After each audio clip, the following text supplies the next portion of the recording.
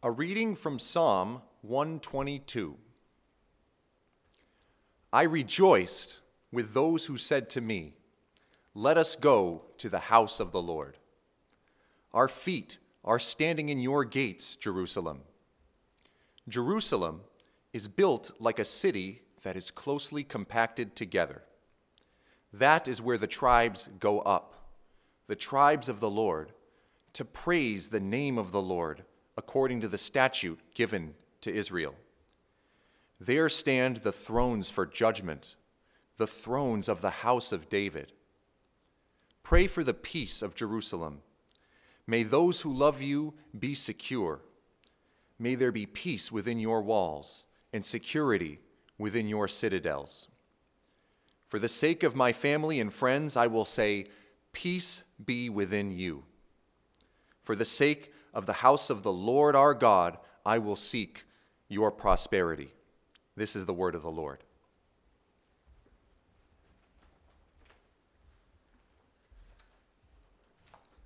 Well, this summer we have been looking at the Psalms of Ascent, Pilgrim songs sung by Jewish pilgrims as they made their way up to Jerusalem for the high holidays 3 times a year. These are songs that invite us into a journey to leave our old, tired, and cramped lives behind in pursuit of a richer and fuller and more spacious life with God at the center of it. And it's a journey that we make together. The theme of Psalm 122 is worship. We've arrived at Jerusalem. The tensions and perils of Psalms 120 and 121 are beginning to resolve. I was far from the holy city, but now I've arrived. I'm here. My feet could have slipped on that rugged, dangerous mountain pass, but now my feet are planted inside of Jerusalem's gates. The overwhelming mood of this psalm is one of deep wonder and gladness, awe and delight. We have arrived at our destination. Our longings are being fulfilled. One commentator compares this psalm to a love poem because the author is so exuberant. He's bubbling over. The act of worshiping God alongside of our brothers and sisters is incredibly liberating. It enlarges us. It gets us out of our narrow, cramped lives and into the wide open spaces of God's grace. This morning, I want us to see from this psalm how worship does this, how it liberates and renews us. In particular, I want us to see 5 prisons that worship helps us to escape. The first prison is individualism. We meet with God together. We follow Jesus and seek his kingdom in community. Listen to the beginning. I rejoiced with those who said to me, "Let us go to the house of the Lord." Our feet are standing in your gates, Jerusalem. Psalmist doesn't come alone. In fact, he was invited personally. He was part of a caravan that traveled and arrived together at their destination. When I was in high school, I got to go to Colorado every Labor Day weekend for a joyful servant leadership retreat with my youth group. It was one of the highlights of my year. There was so much joy and energy when we arrived at the camp and tumbled out of our vehicles onto that holy ground. And we loved being in the mountains together. We loved having adventures together, but we also knew that we were going to meet God together. And because we were doing it together, because he was speaking to our hearts and shaping us together and calling us to greater heights, when we went home, we knew that that shared experience was one we could reflect on and remind each other of in the months ahead. Individualism is one of the primary ways that Christianity gets distorted in the modern West. We have a tendency to reduce the Christian life to me and Jesus. World Relief had a virtual gathering of church leaders this week. And one of the things that they talked about was their regathering. And every church leader on the call, no matter how big or small their church was, or where in the country they were located, said that their in-person gatherings were at least 30% smaller than they were before the pandemic, and some much more smaller than that. And the leader said, look, some of our people have just stopped coming. But a lot of our people are just saying, yeah, it's just more convenient to worship from home. It's more convenient to worship in my pajamas, not have to leave the house. It's just me and Jesus. What's wrong with this? Jesus came announcing that the kingdom of God was at hand. What is the kingdom of God? The kingdom of God is the people of God living under God's gracious leadership and rule together, living out heaven's norms and mores and forming a new society. Kingdoms are political units. They are inherently social. There is no kingdom of God without community, without people doing life together. Jesus and his church are inseparable. The church is the body of Christ. If you sever the head from the body, you've decapitated Jesus. The Christian life is a shared life. It draws us out of ourselves, out of our narrow perspectives and concerns, out of our self-reliance and self-righteousness, and into a community where we learn how to humble ourselves, where we learn how to listen to and depend on and serve and delight in other people. We go up together.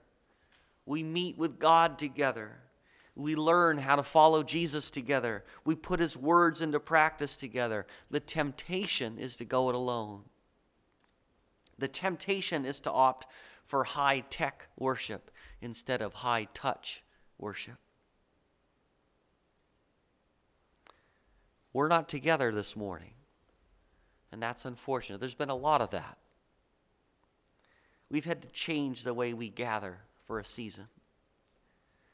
What shouldn't change is our desire to be together. YouTube is an accommodation. It's a tool. It's not a model for doing church or for living out the Christian life. We cannot allow ourselves to become content worshiping behind a screen in our homes, because the Christian life is an embodied life. It's a shared life. It's a life that gets us out of ourselves and enlarges us. We cannot allow ourselves to value convenience over community. We cannot decapitate Jesus. God summons us into community, not to cramp our style, but for our joy. And yes, community is messy. Yes, it's hard. Yes, it's demanding, but it's what we were created for. We're hardwired for it. To be a human being is to be a person in relationship. We can't thrive alone. Worship gathers us. It unites us with our fellow pilgrims, our traveling companions through life, our checks and balances, our guardrails, the ones who keep us honest, the ones who help us to see our blind spots. And they may not be perfect, but neither are we. Some of them can be hard to love, but sometimes we're hard to love. I was glad when they said to me, "Let us go up to the house of the Lord." I was glad when I became we. I was glad when I realized I wasn't alone, that others were on the same journey as me. The first prison that worship helps us escape is individualism. The second is tribalism. Listen to verses 3 and 4. Jerusalem is built like a city that is closely compacted together. That is where the tribes go up, the tribes of the Lord, to praise the name of the Lord. See, these two verses work together. The first verse 3, describes the physical layout and design of the city. Eugene Peterson captures some of the nuances of the Hebrew really well. He says, all the pieces of masonry fit compactly. All the building stones fit harmoniously. There were no loose stones, no leftover pieces, no awkward gaps in the walls and towers. It was well built, compactly built, skillfully built, with unity with itself. And then he goes on to say about verse 4, what's true architecturally is also true socially. In worship, all the different tribes functioned as a single people in harmonious relationship. In worship, though we have come from different places out of various conditions, we are all after the same thing. Our quarrels and misunderstandings and differences pale into insignificance as the inner unity of what God builds in the act of worship is demonstrated. Israel was made up of 12 tribes. These 12 tribes, along with Jews from all over the world, would gather in Jerusalem 3 times a year. They didn't all speak the same language. They didn't all make the same living. They didn't all dress alike or eat alike, but when they assembled together, their tribal identities became relativized. Their differences paled in significance to the unity created by their common worship of Yahweh.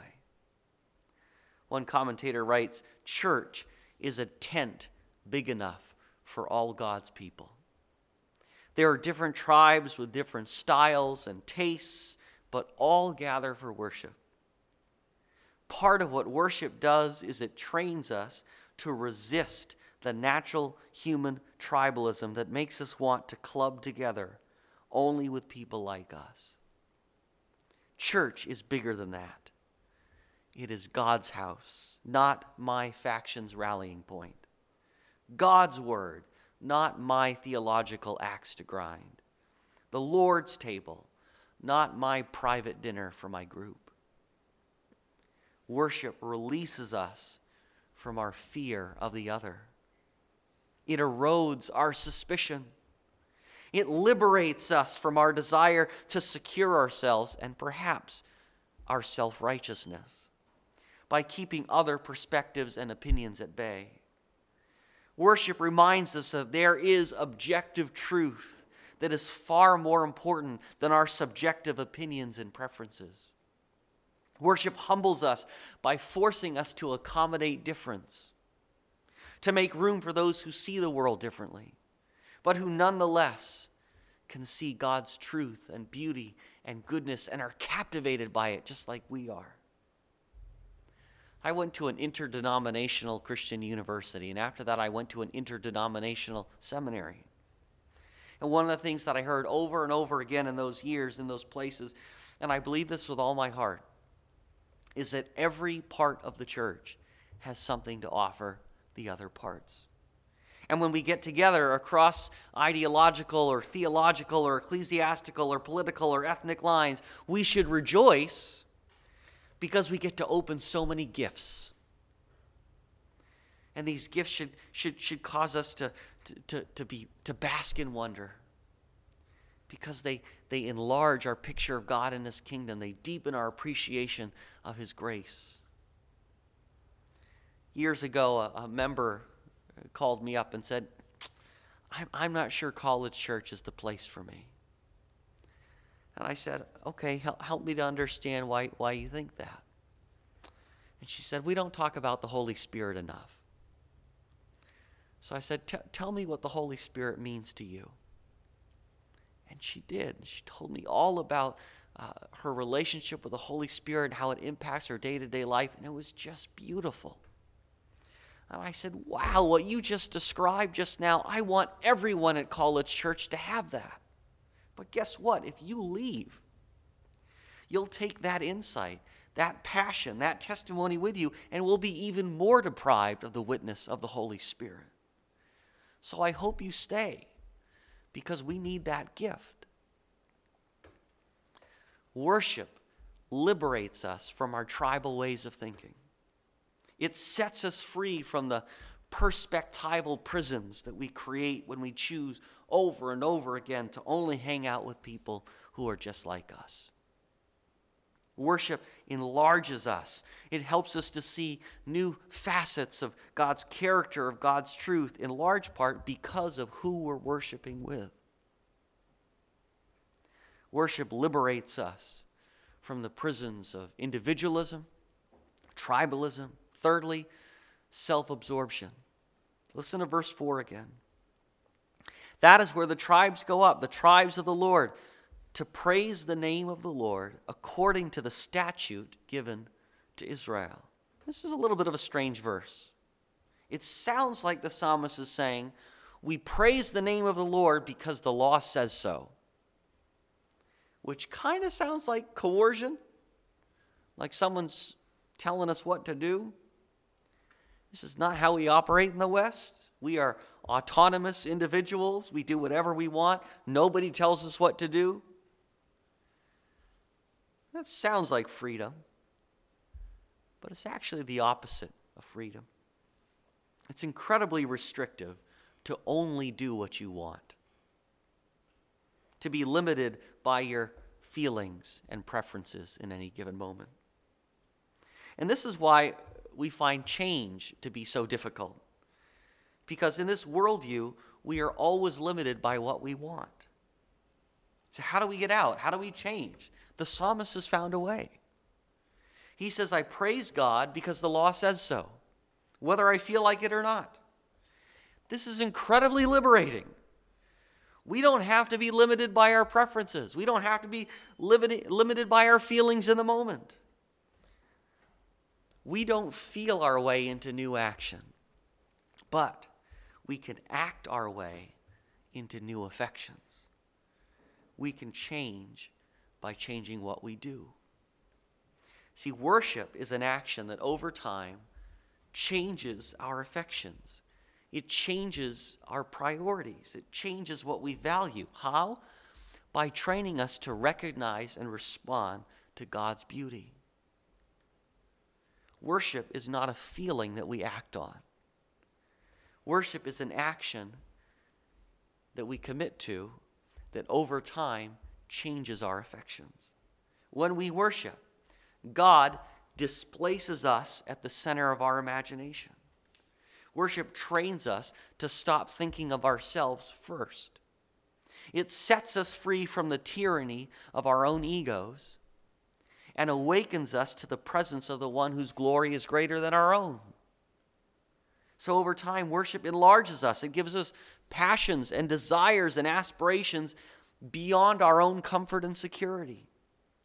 Passions and desires that can stir us to delay gratification, keep our promises, take risks, make sacrifices, deny ourselves, put God and other people first. A great example of this transformation is the Apostle Paul. Before he met Jesus, Paul thought to himself, I have to protect my power and my influence at all costs, because that's where I get my sense of self. And if that means I have to throw some innocent people in jail, so be it. But then one day he meets Jesus, and soon after some of Jesus' followers, and everything begins to change in Paul's life. He escapes from the prison of his own self, of his own ambition, of his need to preserve and justify himself at any cost. And Paul says, you know what? I will gladly give up everything. I will gladly give up my power and position, my popularity and influence, my comfort, my safety, everything. I'll give it all up for the sake of Jesus and the message of the gospel that he's entrusted me to share. What changed? He learned to worship. He became captivated by the truth and beauty and goodness of God, and as a result, his imagination began to center on Jesus instead of himself. But we only get there through worship. Worship liberates us from the prisons of individualism, tribalism, self-absorption. Fourthly, cynicism. Listen to verse 5. There stand the thrones for judgment, the thrones of the house of David.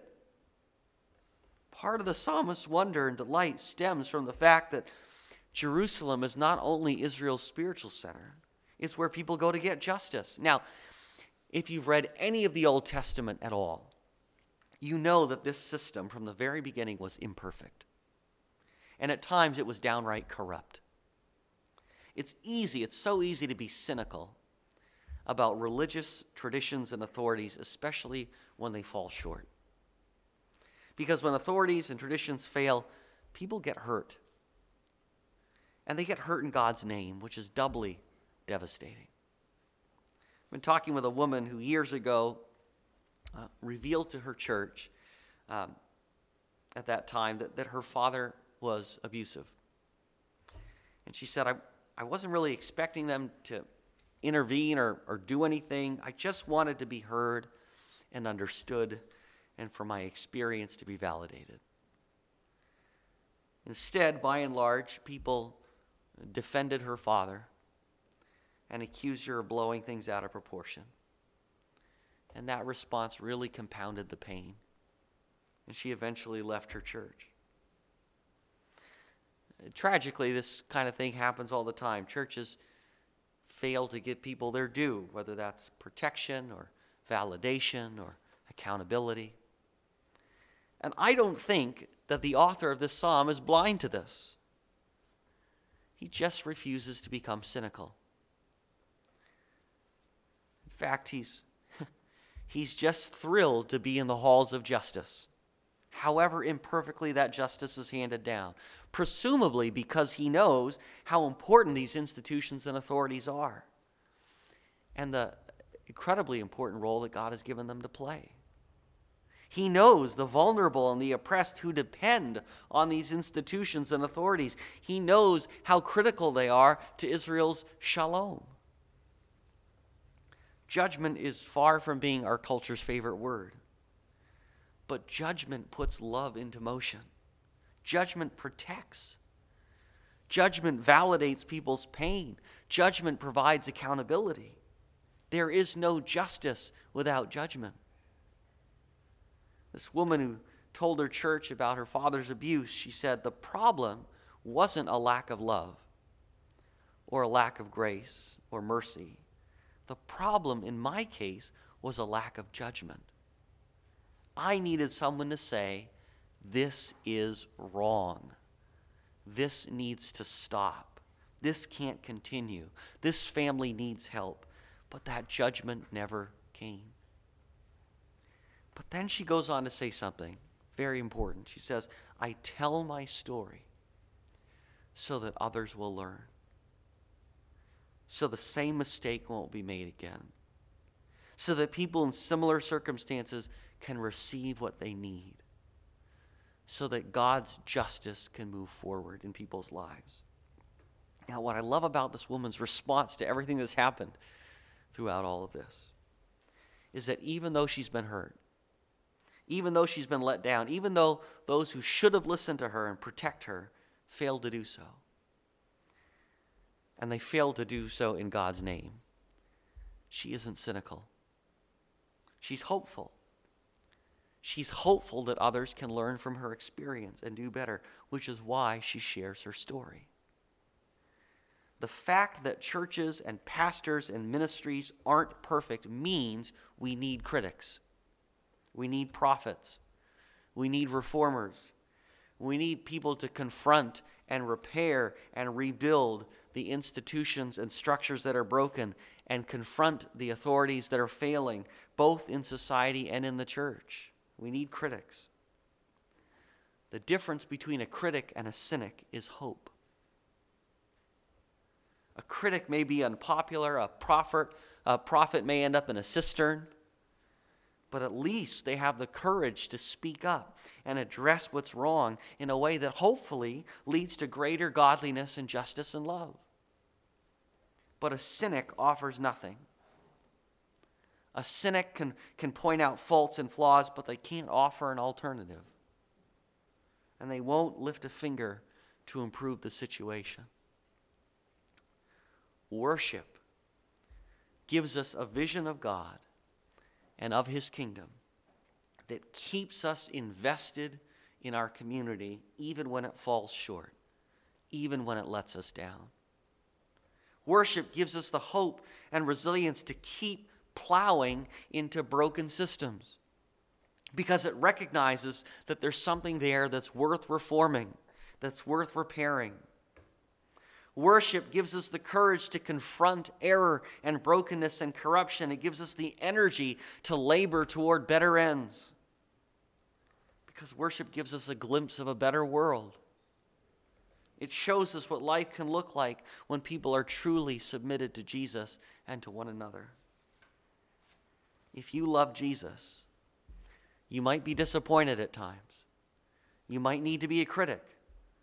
You might need to confront some people. You might need to work for change, but cynicism is not an option. I say this as a member of Gen X who turned cynicism into a sport. It's not an option. Worship liberates us from the prisons of individualism, tribalism, self-absorption, cynicism, and finally, escapism. Listen to the end of the psalm. Pray for the peace of Jerusalem. May those who love you be secure. May there be peace within your walls and security within your citadels. For the sake of my family and friends, I will say, peace be within you. For the sake of the house of the Lord our God, I will seek your prosperity. Worship is not escape from the world. Rather, it leads to even deeper engagement within it. When the pilgrim arrives in Jerusalem, he is compelled to pray for its peace, its shalom. Shalom is a rich word. It describes interconnectedness and harmony. A world in which all the pieces fit snugly and tightly together like threads in a fabric. Worship gives them a powerful desire to see all of Jerusalem flourish, for its citizens to prosper and to live in harmony with God and with each other and with all of nature. But it's not all thoughts and prayers. He gets his hands dirty too. For the sake of the house of the Lord our God, I will seek your prosperity. This is intercessory prayer. This is prayer with your hands dirty, prayer with your whole being engaged, working for the good, the shalom of the object of your prayer. This is where worship explodes out of the Sunday morning box and provides a framework for our lives 24/7. True worship moves us to invest in relationships, service, reconciliation, peacemaking, bridge building. Shalom, this vision of a world put to rights by Jesus, becomes the goal of our lives. Not just for ourselves or our tribe, but for all people, for all creation. Eugene Peterson says, worship doesn't satisfy our hunger for God, it only whets our appetite. True worship causes our relationship with God and his people to explode beyond our gatherings until God's character and purposes impact every nook and cranny of our lives. There's that famous critique that people who believe in heaven are no earthly good, presumably because they can't wait to escape this world for a better one. But in the Christian story, heaven comes down. God's space and our space overlap. They become one. And so C.S. Lewis critiques the critique. He says, actually, the opposite is true. People whose hearts have been so captured by a vision of heaven and earth coming together end up working tirelessly to colonize the earthly city with the heavenly city, to bring the future into the present. And so many of the Christians that I know are deeply invested in this world, deeply invested in their communities. They're some of the most generous and selfless and helpful people that I know. They're feeding the hungry and serving the poor and visiting the lonely and adopting and fostering orphans and running toward pain and suffering, helping to carry unimaginable burdens. Worship is not escape. True worship reinforces and sustains deep and hopeful 7-day-a-week engagement with this world that God loves. Worship gives us the vision. It gives us the courage and energy and hope to keep investing in this world, even in the face of resistance and discouragement. Worship liberates us. It enlarges us. It enlarges our joy. It empowers us to live supernatural lives together. Let's pray. Gracious God, help us to worship you, even when we don't feel like it. Help us to prioritize our being together, our being in one another's presence, our developing a robust, shared life. Help us to prioritize praising you and growing in the knowledge and grace of Jesus together. And as we do, build us up and send us out. In your name, in your power, and for your glory. Amen. Let's sing.